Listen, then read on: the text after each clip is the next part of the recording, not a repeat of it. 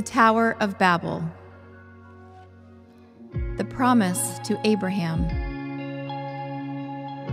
The sons Ishmael and Isaac. The birth of covenants.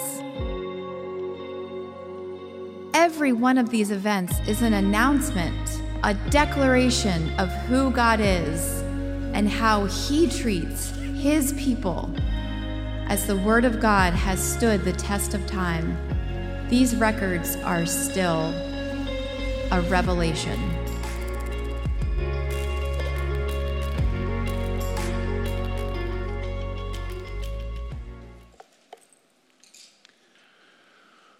Well, good morning, LAFC.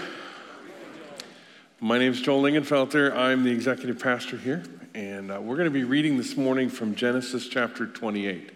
So if you don't have a Bible, would you just put your hand up, and our ushers would be happy to get you one. If you are more of a digital person, the YouVersion Bible app has an events tab, and in that events tab, you'll see Lancaster Evangelical Free Church, and that is us. If you click on that, it will give you everything that we'll be using this morning. Okay, well, let's begin with a word of prayer.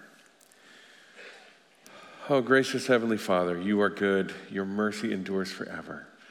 We just thank you that we can abide in you, and we thank you for the way that you have loved us and just cared for us. Lord, be with us this morning as we seek your word. May it inform our lives, and may we just recognize who you are. We love you, Lord. In Jesus' name we pray. Amen. So last week, Pastor Tony introduced us to Jacob and Esau, the sons of Isaac and Rebekah. Now, it was a powerful message on the sovereignty of God. If you haven't heard it, I encourage you to take the time later and watch that service. And if you were here, you remember that the sovereignty of God, it provides us with hope. It provides us with peace. It gives us confidence that we can trust in who God is and that He is in control. And in the end, we know that Jesus will overcome, that God wins. Amen? But while we know that God is sovereign, we didn't really cover the entire story of Jacob. So today we're going to look a little more into the life of this patriarch. So turn with me, if you will, to Genesis chapter 28.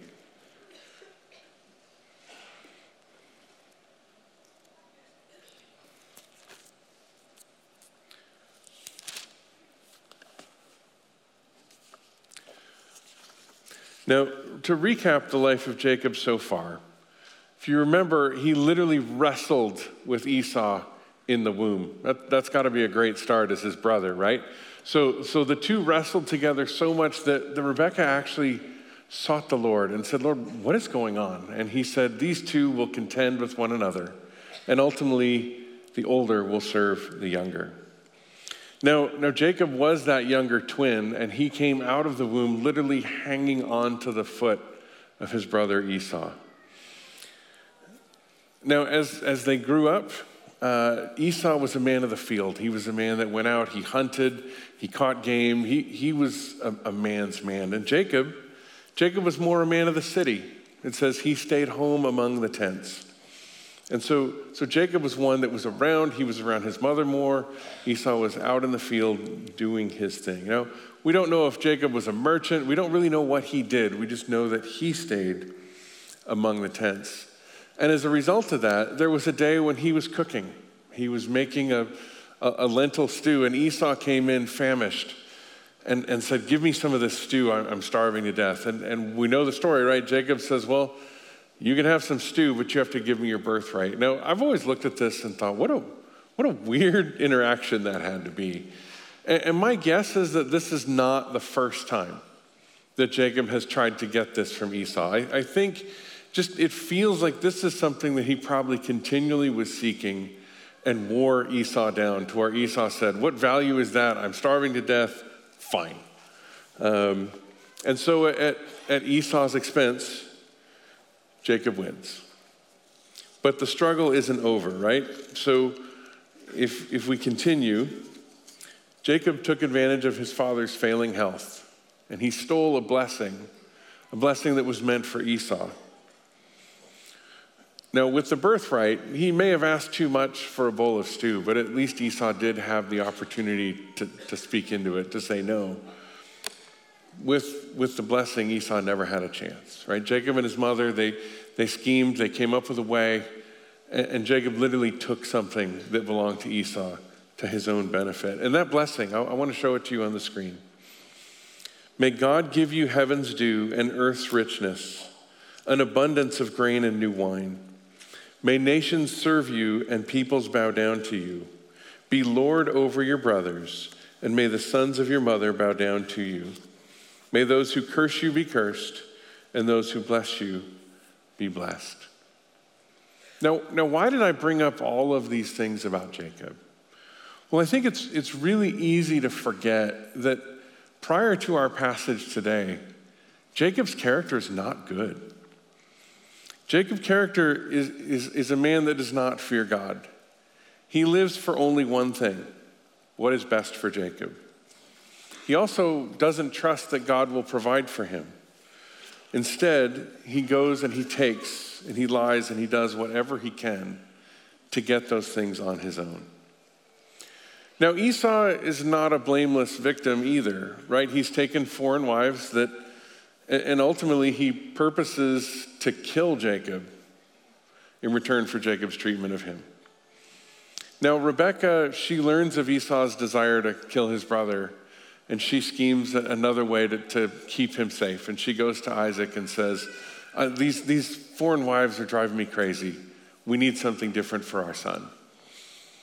So let's pick this up at the beginning of chapter 28. So Isaac called for Jacob and blessed him. Then he commanded him, do not marry a Canaanite woman. Go at once to Paddan Aram, to the house of your mother's father Bethuel. Take a wife for yourself there from among the daughters of Laban, your mother's brother. May God Almighty bless you and make you fruitful and increase your numbers until you become a community of peoples. May he give you and your descendants the blessing given to Abraham, so that you may take possession of the land where you now reside as a foreigner, the land God gave to Abraham. Then Isaac sent Jacob on his way, and he went to Paddan Aram, to Laban, son of Bethuel the Aramean, the brother of Rebekah, who was the mother of Jacob and Esau. Now notice that in sending him away, Isaac blesses Jacob a second time. And I have to think this would have been hard for Isaac. He knew at this point of Jacob's deceit. He knew of Jacob's character. He was certainly aware of what was happening. And in his blessing, he specifically tied Jacob to the covenant that God made with Abraham. Now, the last time I was with you, we talked about the covenants between God and man in Scripture. And the first covenant was with Abraham, and it's in Genesis chapter 12. I want to remind you of what that says. The Lord had said to Abram, go from your country, your people, and your father's household to the land I will show you. I will make you into a great nation, and I will bless you. I will make your name great, and you will be a blessing. I will bless those who bless you, and whoever curses you, I will curse. And all peoples on earth will be blessed through you. So you notice the language in this covenant God made with Abraham. Isaac is drawing a direct connection to this. The promises made to Abraham will be fulfilled through Jacob. They're not going to be fulfilled through Esau, which is what tradition and certainly the expectations of the society would have been. So let's read about Jacob's journey from Beersheba to Harran. Let's continue in verse 10. Jacob left Beersheba and set out for Harran. When he reached a certain place, he stopped for the night because the sun had set. Taking one of the stones there, he put it under his head and lay down to sleep. He had a dream in which he saw a stairway resting on the earth, with its top reaching to heaven, and the angels of God were ascending and descending on it. There above it stood the Lord, and he said, I am the Lord, the God of your father Abraham, and the God of Isaac. I will give you and your descendants the land on which you are lying. Your descendants will be like the dust of the earth, and you will spread out to the west and to the east, to the north and to the south. All peoples on earth will be blessed through you and your offspring.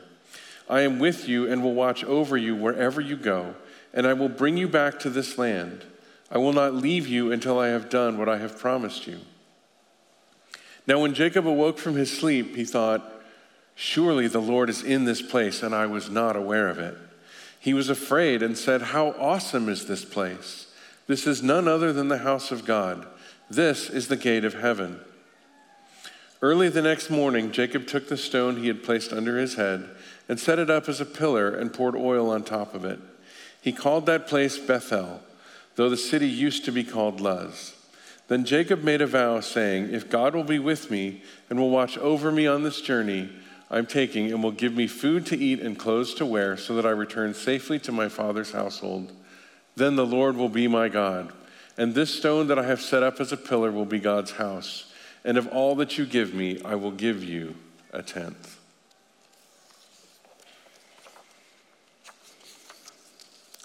So, oftentimes we refer to this passage as Jacob's ladder. And let's unpack it and see what we can learn today. So first of all, we've seen up to this point that Jacob does not fear God. He doesn't follow him. But based on the words of Isaac, he knows of God. But based on his actions, he doesn't know God. Now, if you're a high school student or a junior high student and you were at Winter Blast this weekend, or maybe you're one of the volunteers that went, that should sound pretty familiar. The difference between knowing of God and knowing God. So Jacob is a day or two into his journey. Now, when I started preparing for this message, for all I knew, walking from Beersheba to Harran was maybe like walking from Lidditz to Lancaster City. But then I thought about it. I thought, well, okay, he's got to spend the night, so maybe it's more like a walk to Reading or somewhere in Berks County. Like, I wasn't really sure. But when I did the research, I discovered I was way off. It's not like walking to Reading. It's more like walking to Dayton, Ohio. It's like, setting out for a walk and ending up in Portland, Maine, or maybe a little south of Raleigh, North Carolina. Like, these are not close places. This is a very, very long journey. In fact, what I find is it's about 460 miles.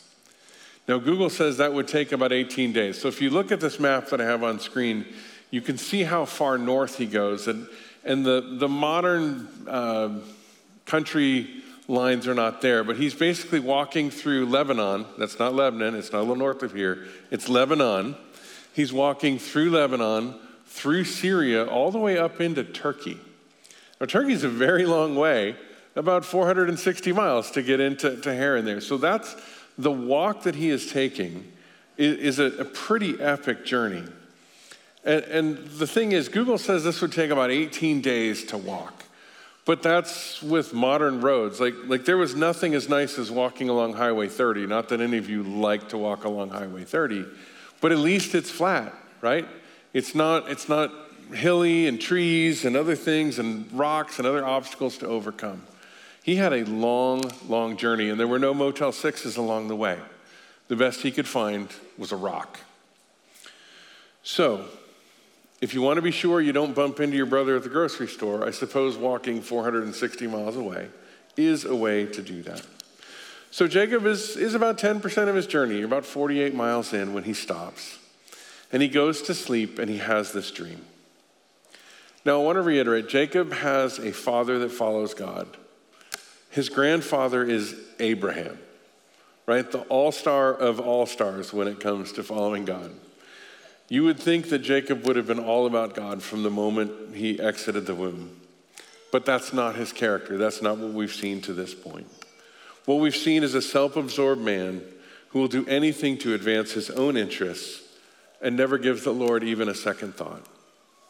I think it's pretty clear that Jacob sees no connection between the Lord and the world around him. So what's the first thing that he sees in his dream? He sees a connection between the physical world and the spiritual world, a connection upon which the angels are ascending and descending. Now, up to this moment, Jacob has lived as if the spiritual does not exist. And now God has shown him not only does it exist, but is directly connected to the world that we live in. So what is happening here is Jacob, he has to stop and he has to rethink his understanding of how the world works. Not only does God exist, he's directly involved in what's going on in the world. The angels that are ascending and descending, they're doing work. This is not a water slide. They're not having fun. They're coming and going because they have work to do and assignments. This passage is in Scripture for a purpose.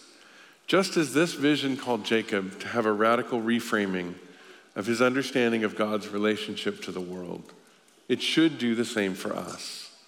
God is not distant, God is near. God is not disinterested, God is involved. The heavenly host isn't just a celestial choir. They are active and serving God's purposes in the world.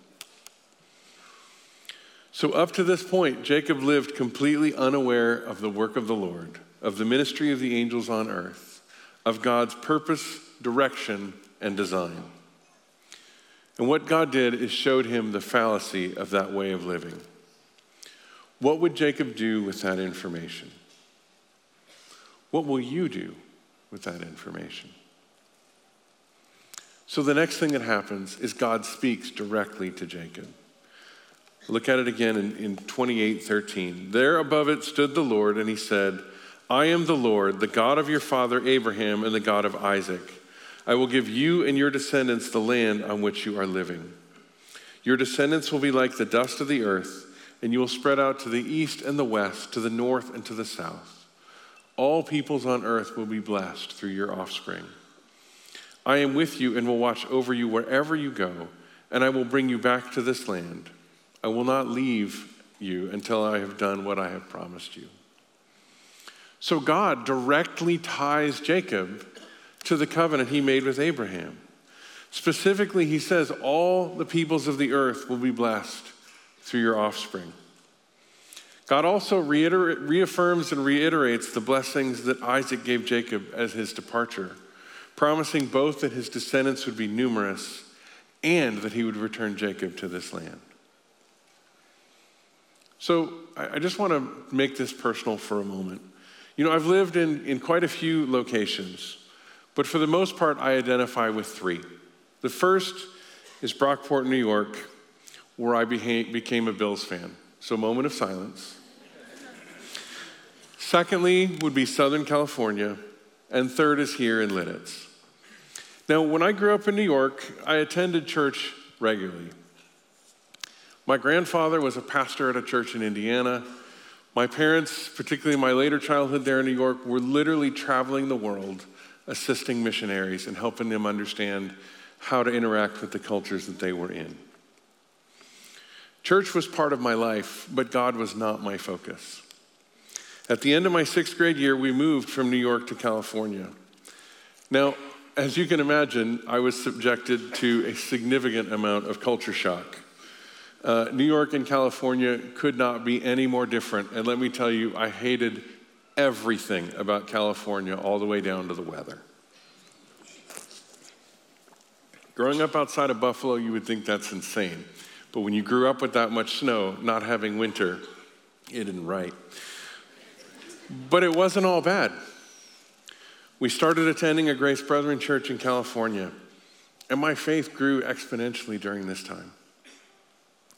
And then I remember specifically a day. I don't know what the significance was of that day, but I remember it vividly. And it wasn't at church, but it was a day in which I was taking time for some deep thought. And I thought about my faith, and I came to a point where I had to make a decision. Am I going to walk forward as a child of God, or am I going to reject what I've heard and say, this is the religion of my parents? There was no dream, there was no explicit verbal spoken word of the Lord, but I do recognize that day as a turning point in my life. From that day forward, I would be a Christ follower, wherever that would take me. And that day of decision led directly to this morning, where I'm standing on this stage, speaking to you from the Word of God. So Jacob lived a life apart from God, rich in knowledge, but devoid of relationship. Jacob, son of Isaac, grandson of Abraham, was at a turning point. He'd known about God his whole life. His dad, Isaac, had clearly been a follower of God and had prayed for God's blessing upon Jacob, both willingly and unwillingly. I'm sure that Jacob knew the stories of how God had called his grandfather to walk in faith and the covenants that God had made with him. Jacob had everything going for him to be a follower of God, and yet he was still ruled by self. Knowledge isn't enough. As our students heard at Winter Blast, it's not enough just to know about God. We need to know God. So Jacob has this dream, and then he wakes up, and he really does 5 things in response to this dream. The first one is revelation. He recognizes that what has happened is real and that God is in this place. God that he has ignored his entire life is here. And this information demands a response. So what does Jacob do? It says he was afraid. Now, why would Jacob be afraid? Well, I'm going to digress for a minute and just explain it in a different thing. It's what I do. I tell stories. And I love ships. I have loved ships since I was a little kid. And it's no accident that one of the first things I did when I moved here was went to Philly to see the SS United States, this derelict ocean liner sitting at a pier. So that fascination with ships led to a Panama Canal trip that we did earlier this January. Now, it was a fascinating and incredible experience to go through the canal. Seeing the massive ships was an incredible treat. You can see that cargo ship here coming the other way. And from my perch on the ship, it was an absolute blast. Now, the ship we were on was small for what modern cruise ships are, but it was still a large vessel. And I felt safe because I'm on a large ship looking at another large ship. But let me show you another photo. Now, this is not my photo. There we go. I imagine this fellow has a completely different set of emotions right now looking at that large ship than I did. With that oncoming ship, that man in a rowboat is completely powerless, right? There is nothing he can do that will affect that ship in any way, shape, or form. Jacob is like the man in the rowboat when he finds himself in the presence of God. The power distance is so overwhelming. The only thing he can do is be afraid. For the first time in his life, Jacob feared God. He was afraid. He had encountered the holy and he was unholy. He had encountered ultimate power and he was powerless. The next thing is reverence. His next words are, "How awesome is this place?" And honestly, that is the best translation, but it's incomplete. The Hebrew word, it's Yahweh. It's a godly astonishment and awe. It should inspire reverence. I think of what would happen if you took someone who grew up in a village in the Sahara Desert, who was always struggling for water, and you had them close their eyes and you transported them to Niagara Falls and said, "Now open your eyes." Awesome. Can you imagine how that would feel to see that much water and that much power in one place? So when Jacob sees God, when he has this vision, he says, "How awesome is this place?" Reverence and fear. His next step is to memorialize what has happened. So he takes that stone that he'd been sleeping on and he sets it up and says, "This will provoke a memory of this moment." He anoints it with oil, makes it something sacred, a point of connection with the Almighty. Now, Jacob is very focused on the place because this is the place he first had an encounter with God. But the place is not the important thing. The stone serves as a reminder. It's a marker that this is where God showed up. This is where God showed his presence and let me know he is real. And the next step is faith. Now, oftentimes in reading through this, I think people misunderstand Jacob's response. So let's just back up here. What does God say he will do? Well, God says, Jacob, I will give you and your descendants the land on which you're sleeping. You'll have so many descendants they can't be counted, and then all the peoples of the earth will be blessed through you. And God concludes by saying, I'll watch over you wherever you go until all of these things have happened. And many people think Jacob responded by naming new terms, but he didn't. Jacob just says, okay, if you're going to do all that, this is how I will respond, right? He basically restates in his own words, okay, look, if you're going to keep me safe, if you're going to feed me and clothe me and bring me back here and give me this land, then you will be my God. And then what's he do? It's an interesting thing. He says, and I will tithe to you. Right? Jacob is looking at, before this point, he has been all about himself. And he's now giving that up and saying, I will do something different. He's acting in faith and making a vow going forward. Now, everyone in this room has a story. Every one of us is a sinner on a path away from God. Everyone in this room has differing amounts of knowledge about God. But we know that he is the creator. We know that he loves us. And we know that he sent Jesus to be the sacrificial lamb on our behalf. But have we reached that turning point where that faith becomes action? So earlier in this message, I said, what would we do with that information? That God is real, that he is connected, that he's involved. So let's talk about that. How do we respond, understanding who God is? Well, the first thing is the same thing Jacob did. We need to recognize who God is. God is one God, creator of all things, holy, infinitely perfect, eternally existing in a loving unity of three equally divine persons, the Father, the Son, and the Holy Spirit. Having limitless knowledge and sovereign power, God has graciously purposed from eternity to redeem a people for himself and make all things new for his own glory. Now, to some of you, that should sound familiar, and if it doesn't, that's point one of our statement of faith. Who is God? So the first step is to recognize who God is.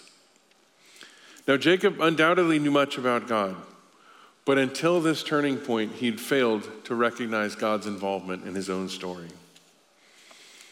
In my story, I began to see how the move to California was part of God's plan for my life. As I sat and pondered that reality of God, I began to see how he had been moving me towards that moment.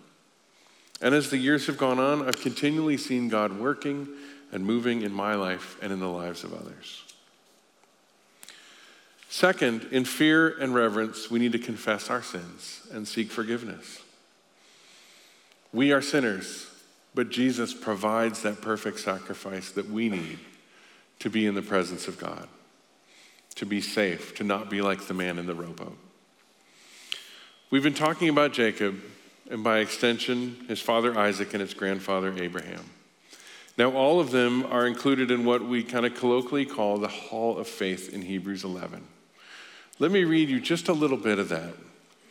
By faith, Abraham, when he was tested, offered up Isaac, and he who had received the promises was in the act of offering up his only son, of whom it was said, through Isaac shall your offspring be named. He considered that God was able even to raise him from the dead, from which, figuratively speaking, he did receive him back. By faith, Isaac invoked future blessings on Jacob and Esau.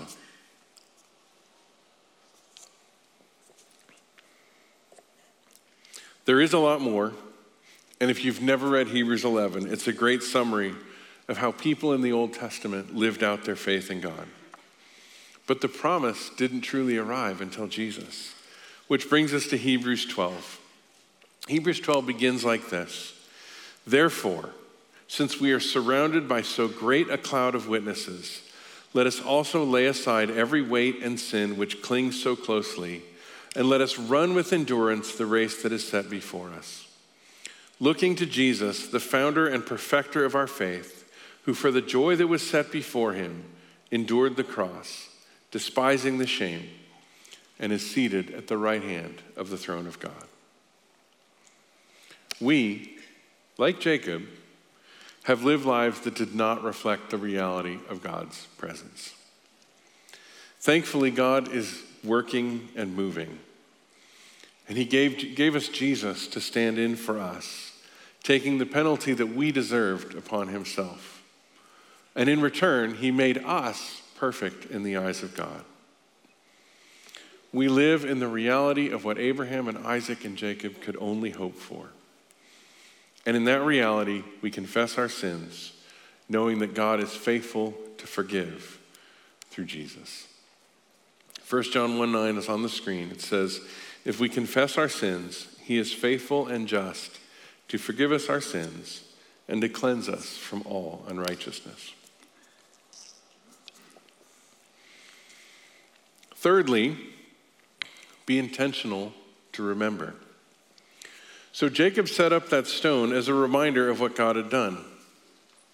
You know, something like that on my left hand is a ring. It serves as a daily reminder to my commitment to my wife, Patty. It reminds me of my love to her and my promise to be faithful to her and to stand by her through every storm of life. She's been my faithful companion for 30 years, and we have a lot of incredible memories together. I look at this ring and I remember. But what about my relationship with God? God has been there for every breath I have ever taken. And just as Jacob set up a memorial of the moment with God, I need to be intentional to remember the things that God has done for me. So how do we do that? Well, we just mentioned Abraham and Isaac, and if you were here a few weeks ago, you remember Pastor Tony preaching on that. And what did Abraham do after God provided the blessing? Anyone remember?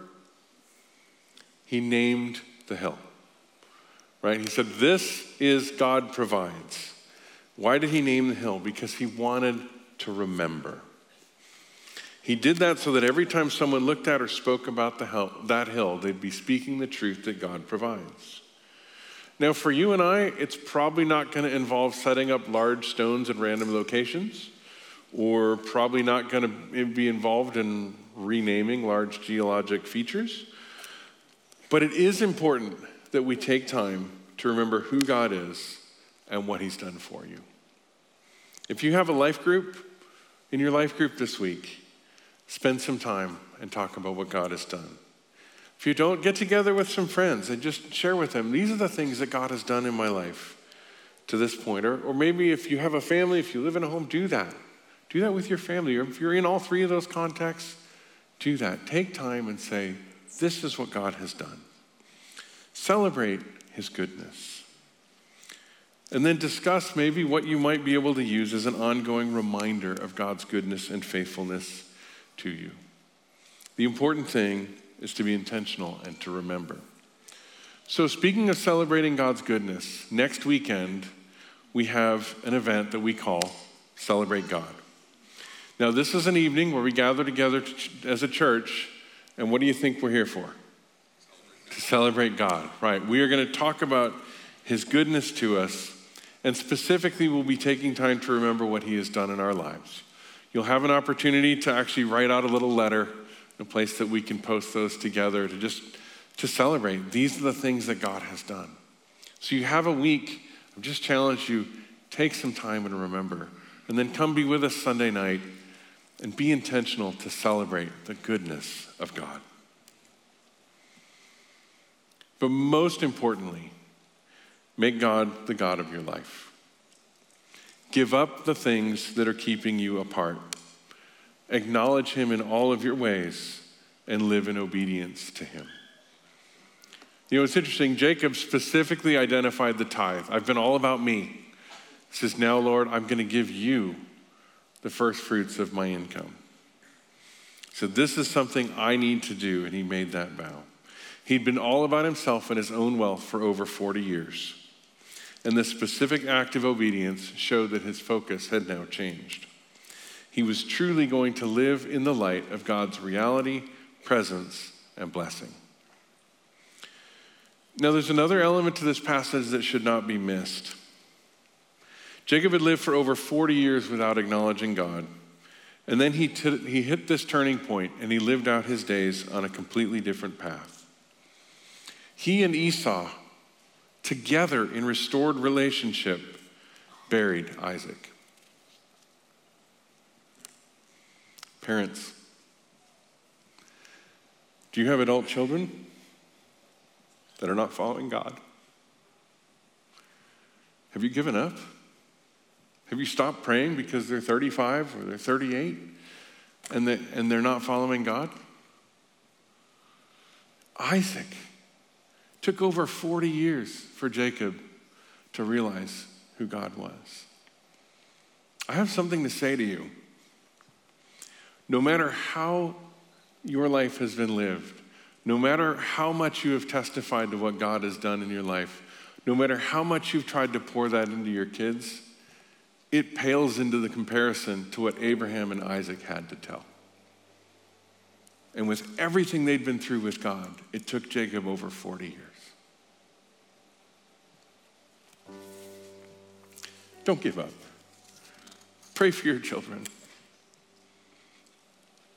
Pray that they will walk with God and that they will make him the Lord of your life, of their life. But what about you? If you don't know God, if you live as if heaven and earth are disconnected,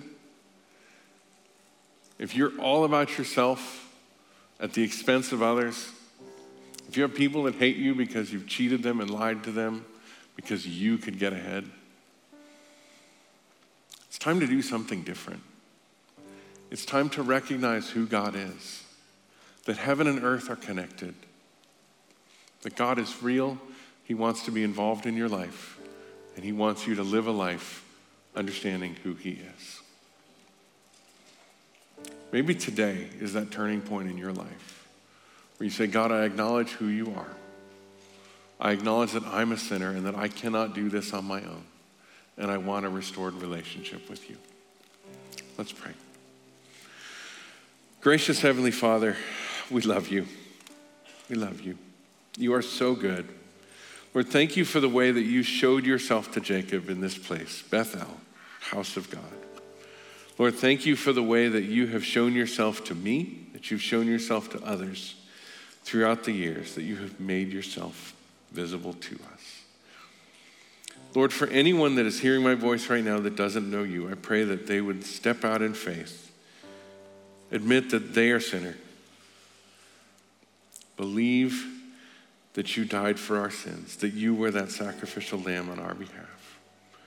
Lord, that they would commit to following you. Lord, I pray that today would be that turning point. They just say, Lord, be the Lord of my life. Give up the things that have been my focus and chase after God. Lord, we love you. We thank you for your incredible grace and mercy.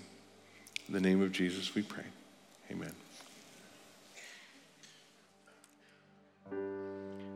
Let's stand in prayerful response to our God.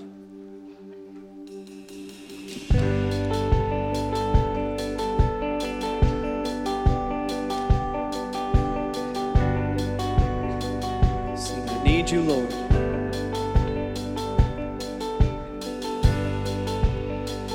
I need you to soften my heart and break me apart.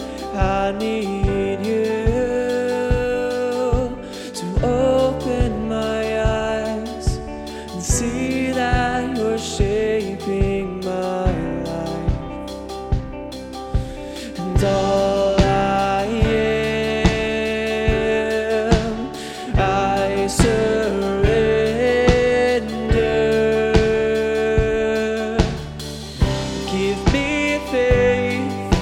to trust what you say, that you're good and your love is great. I'm broken inside, I give you my life.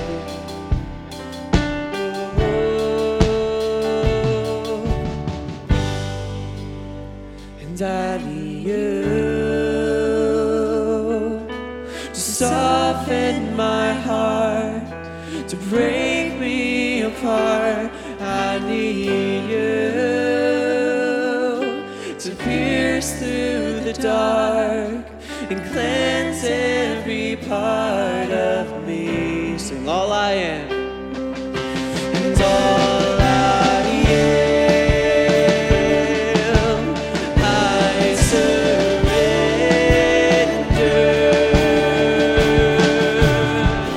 Give me faith to trust what you say, that you're good, your love is great.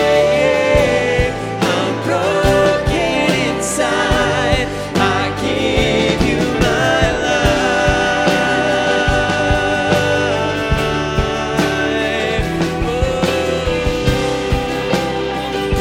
Come on, sing in our weakness, He is strong. 'Cause I may be weak, your Spirit's strong in me. My flesh may fail, my God, you never will. 'Cause I may be weak, your Spirit's strong in me. My flesh may fail, my God, you never will. Give me faith to trust what you say, that you're good, oh, your love is great. I'm broken inside, I give you my life. Oh, I give you my life. So give me faith. Give me faith to trust what you say, that you're good, oh, your love is great. I'm broken inside, I give you my life. Come on, in our weakness. 'Cause I may be weak, your Spirit strong in me. My flesh may fail, my God, you never will. 'Cause I may be weak, your Spirit strong in me. My flesh may fail, my God, you never will. 'Cause I may be weak, your Spirit strong in me. My flesh may fail. One more time, I may be weak. 'Cause I may be weak, your Spirit strong in me. My flesh may fail, my God, you never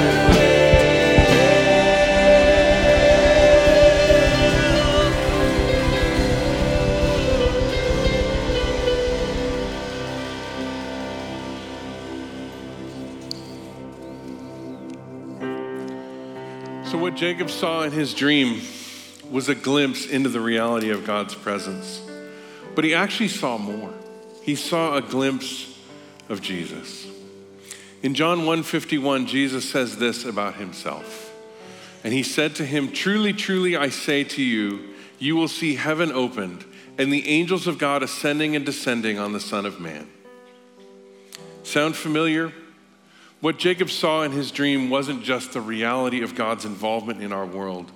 He also saw a glimpse of the one who was to come, the light of the world, Jesus, the bridge between earth and heaven. So as you go forward this week, go in the knowledge that God is with you and live your life in light of this truth. Go in peace. You are dismissed.